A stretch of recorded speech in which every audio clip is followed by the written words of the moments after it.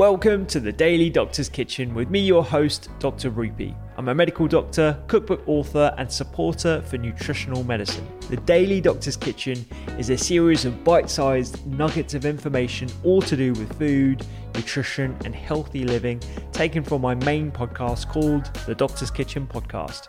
And if you want to learn how to eat well every day, check out my recipes, books, and free newsletter at thedoctorskitchen.com.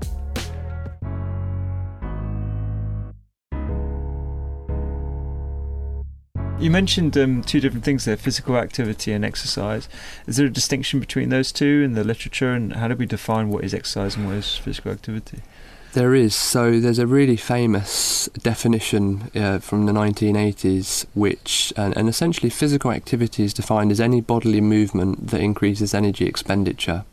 So that literally is any bodily movement. So that could be just going to pick your hand up, pick up a cup of tea, going to do the washing, going up and down the stairs, just general moving, and that's really important for all of us. But exercise is a subset of physical activity where you have a specific intention to improve your fitness, and often exercise is a higher intensity than physical activity, although physical activity can be vigorous. And when we're talking about physical activity and exercise, we talk about how difficult it is based on the energy expenditure. So we talk about light physical activity, which is typically lower levels of activity such as very light walking or doing some housework or chores.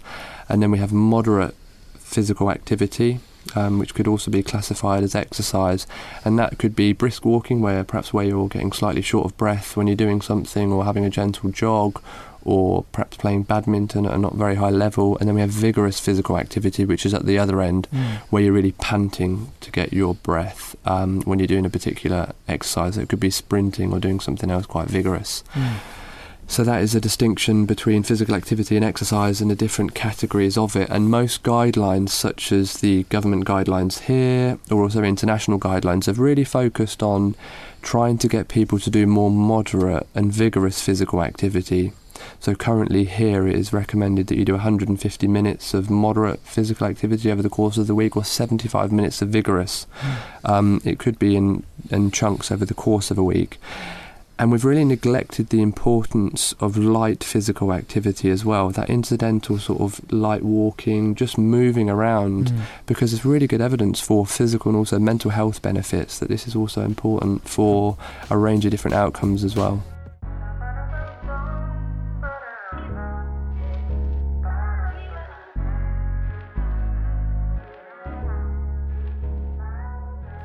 I hope you enjoyed today's Daily Doctor's Kitchen. The Doctor's Kitchen podcast is where I discuss multiple topics around nutrition, medicine, and well-being with experts and researchers from around the globe, so do go check it out.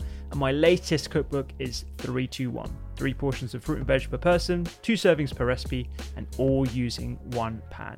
Find me on social media at doctors_kitchen and sign up for recipes every week at thedoctorskitchen.com.